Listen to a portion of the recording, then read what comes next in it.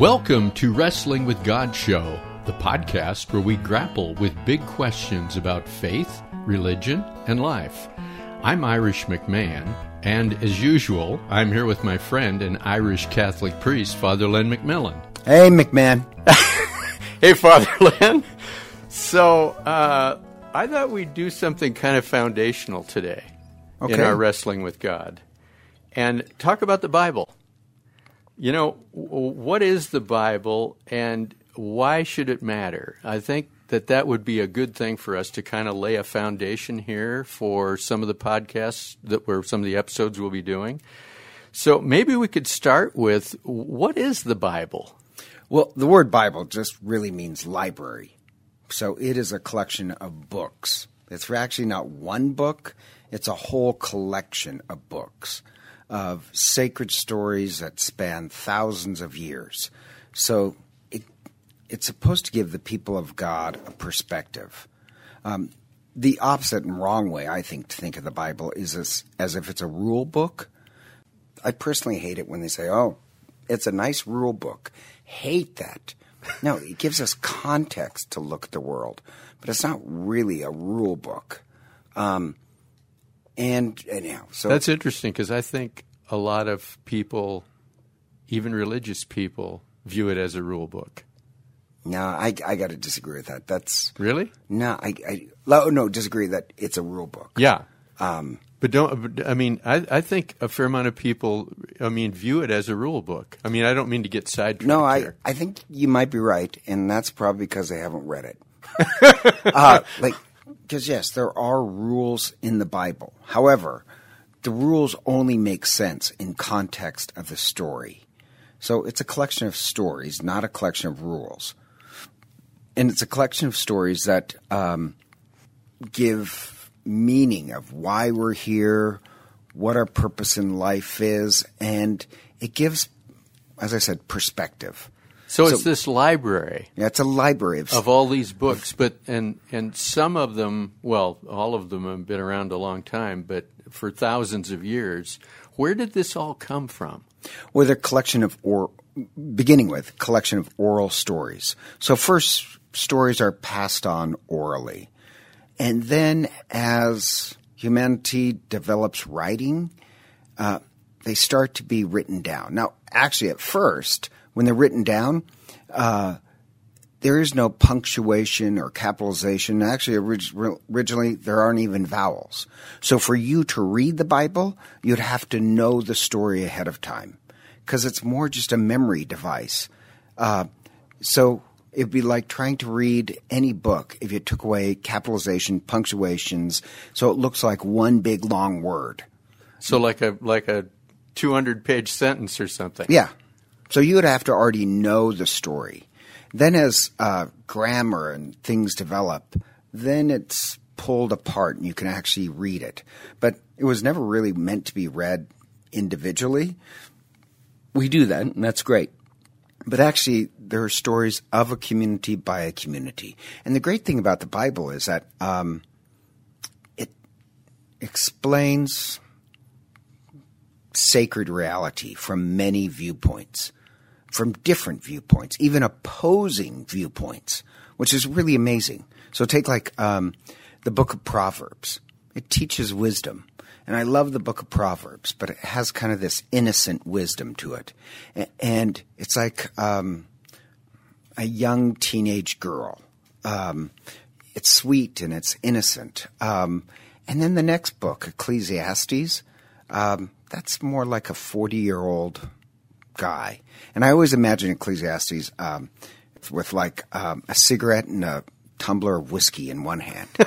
And so you've got this innocent girl on the one hand, and you've got this 40-year-old guy with a tumbler of whiskey. And the tumbler of whiskey, Ecclesiastes, it actually kind of critiques everything that was just said.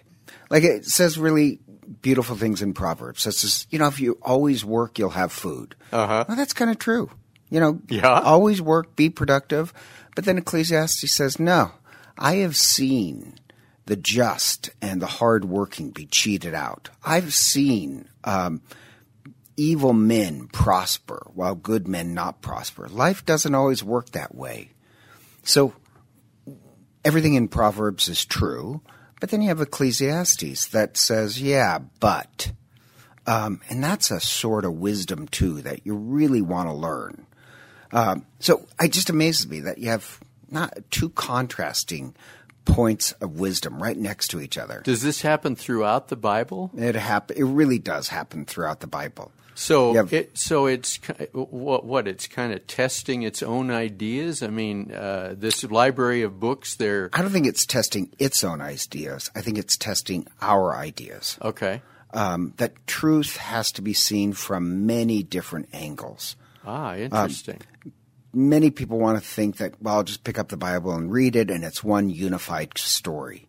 It's not. Right from the beginning, there's two creation accounts, and both tell creation from two different viewpoints. We'd say, well, both are true from two different viewpoints. So it's a library of books examining life, I guess is what you're saying. Examining the meaning of what life, it could be, should be. What we should be. But yet confusion. You're saying if you read it literally, there's some kind of conflicts there that you have to sort out. Is that what you're saying?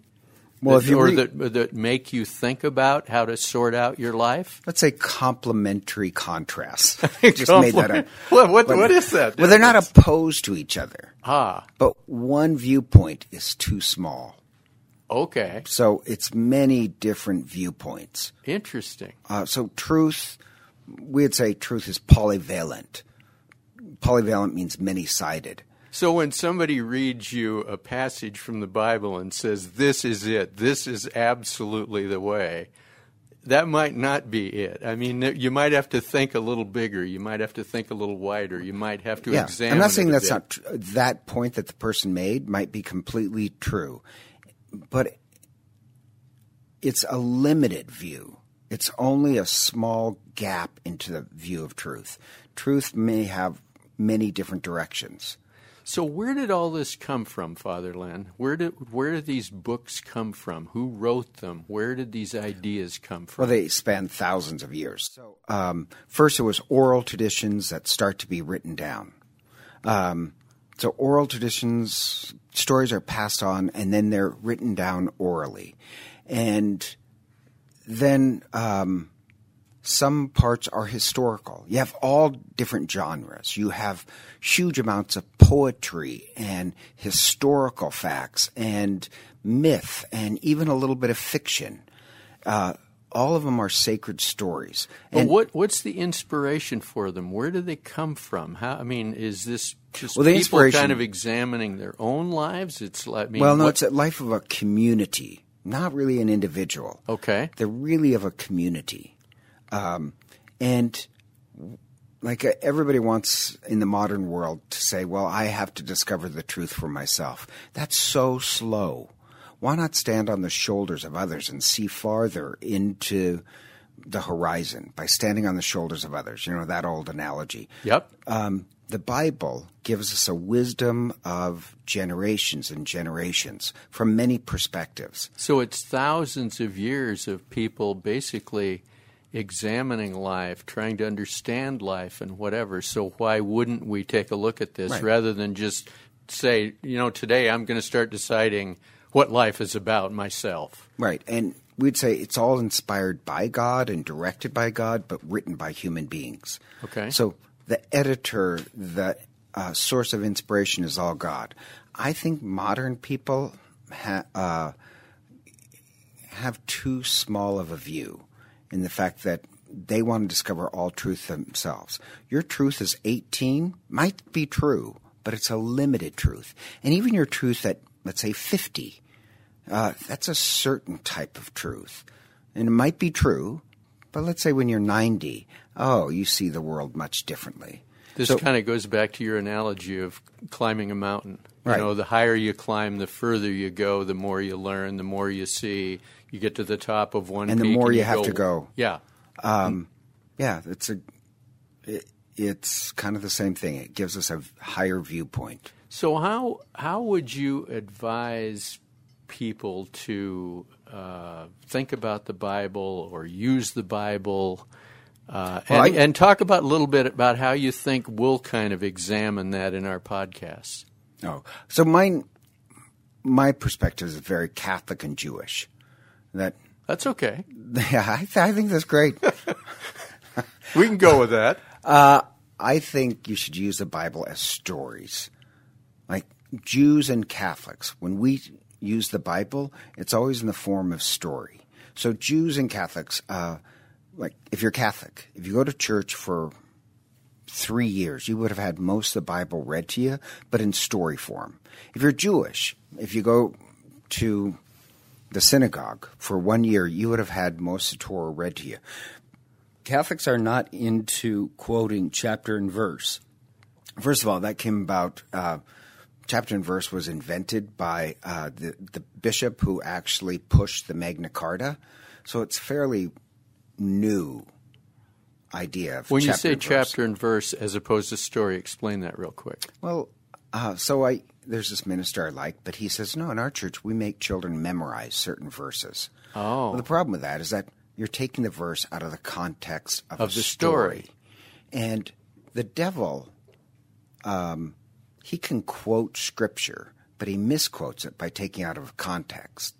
So to take something out of context is actually to misquote it. That's the problem with any story, really. Right. It would be easy to take you one might get little the exact passage. Words right, yep.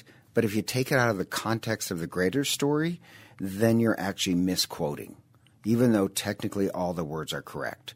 So we'd say, no, we tell stories, not as quotes to remembered like a rule book.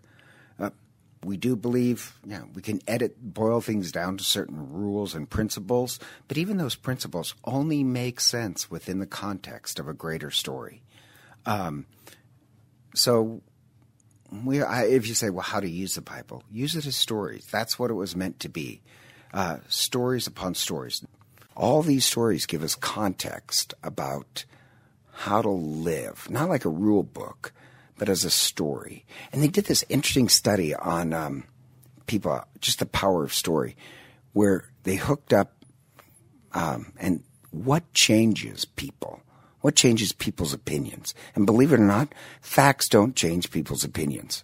Trust me. I find that amazing. Facts really, what changes people is when you tell a really good story, parts of their brain lights up that is sympathetic, and they start to see the world from a new perspective. Then they can change their opinions to something more truthful. And here's the amazing part. The Bible disagrees with itself at certain points. And it's meant to. Because then you have to change your thinking. So, can you give us an example of that? Well, the most obvious, and this is we do this at Mass. On one Sunday, the first reading is from the Old Testament on how to treat lepers. Okay. And it's harsh. If you're a leper, nobody is allowed to talk to you. You're not allowed to talk to them. You're not allowed to touch them. And if you touch or talk to them, then the rule is we'll shun you. So it's very harsh. That's the first reading. And then the gospel comes up where this leper comes up and speaks to Jesus, and Jesus answers him back. Well, that's breaking Leviticus. And then he has to be healed. And Jesus, you already know Jesus can heal from a distance, but it says Jesus touches him, which means Jesus, once again, is breaking the Bible.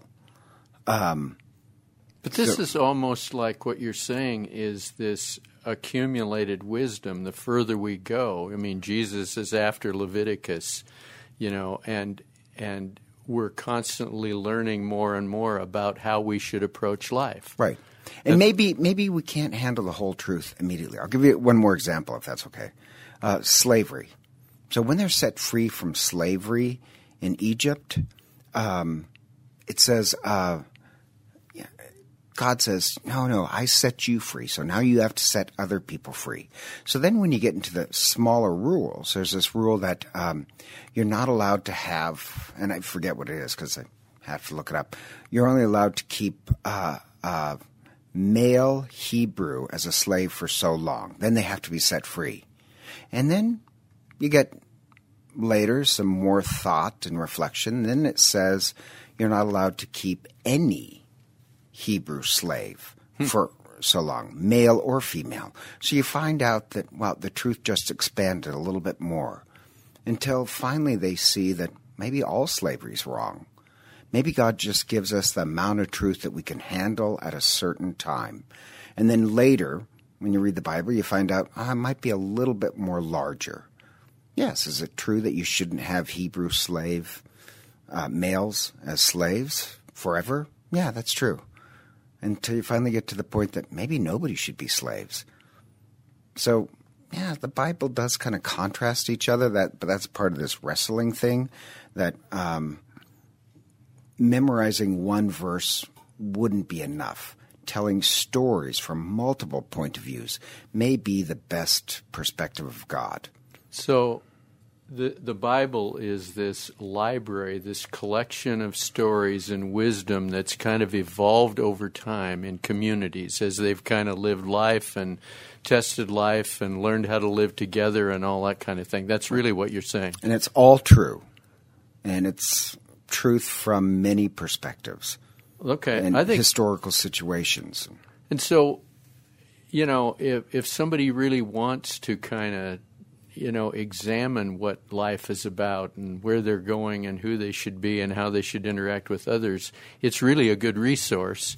But it's fairly complex and it's evolved over time. Right. And it's all these stories, some of which have some conflicts in them because our knowledge of truth or understanding of truth is evolving or has evolved, is what you're saying, I guess. Yeah, that sounds good. I hate the word evolve because it sounds like I see. Past truth is not quite as true.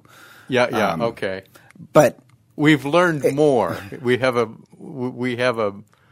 a clearer, broader perspective on these things as life goes on. Is that kind of what you're saying? No. Okay, no, I'm not lost. I think the Bible has a clearer and broader perspective, but I think always human beings are very narrow.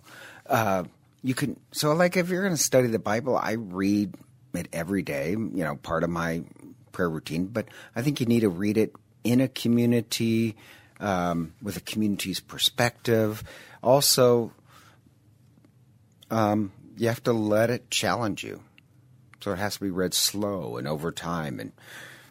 So we're going to be doing some of that then, I think, is examining some of these stories and testing them, testing the wisdom, seeing how they might operate in our lives and that kind of thing. And that'll be part of the podcast. Yeah, and a wisdom that works at one point of your life may not work at another.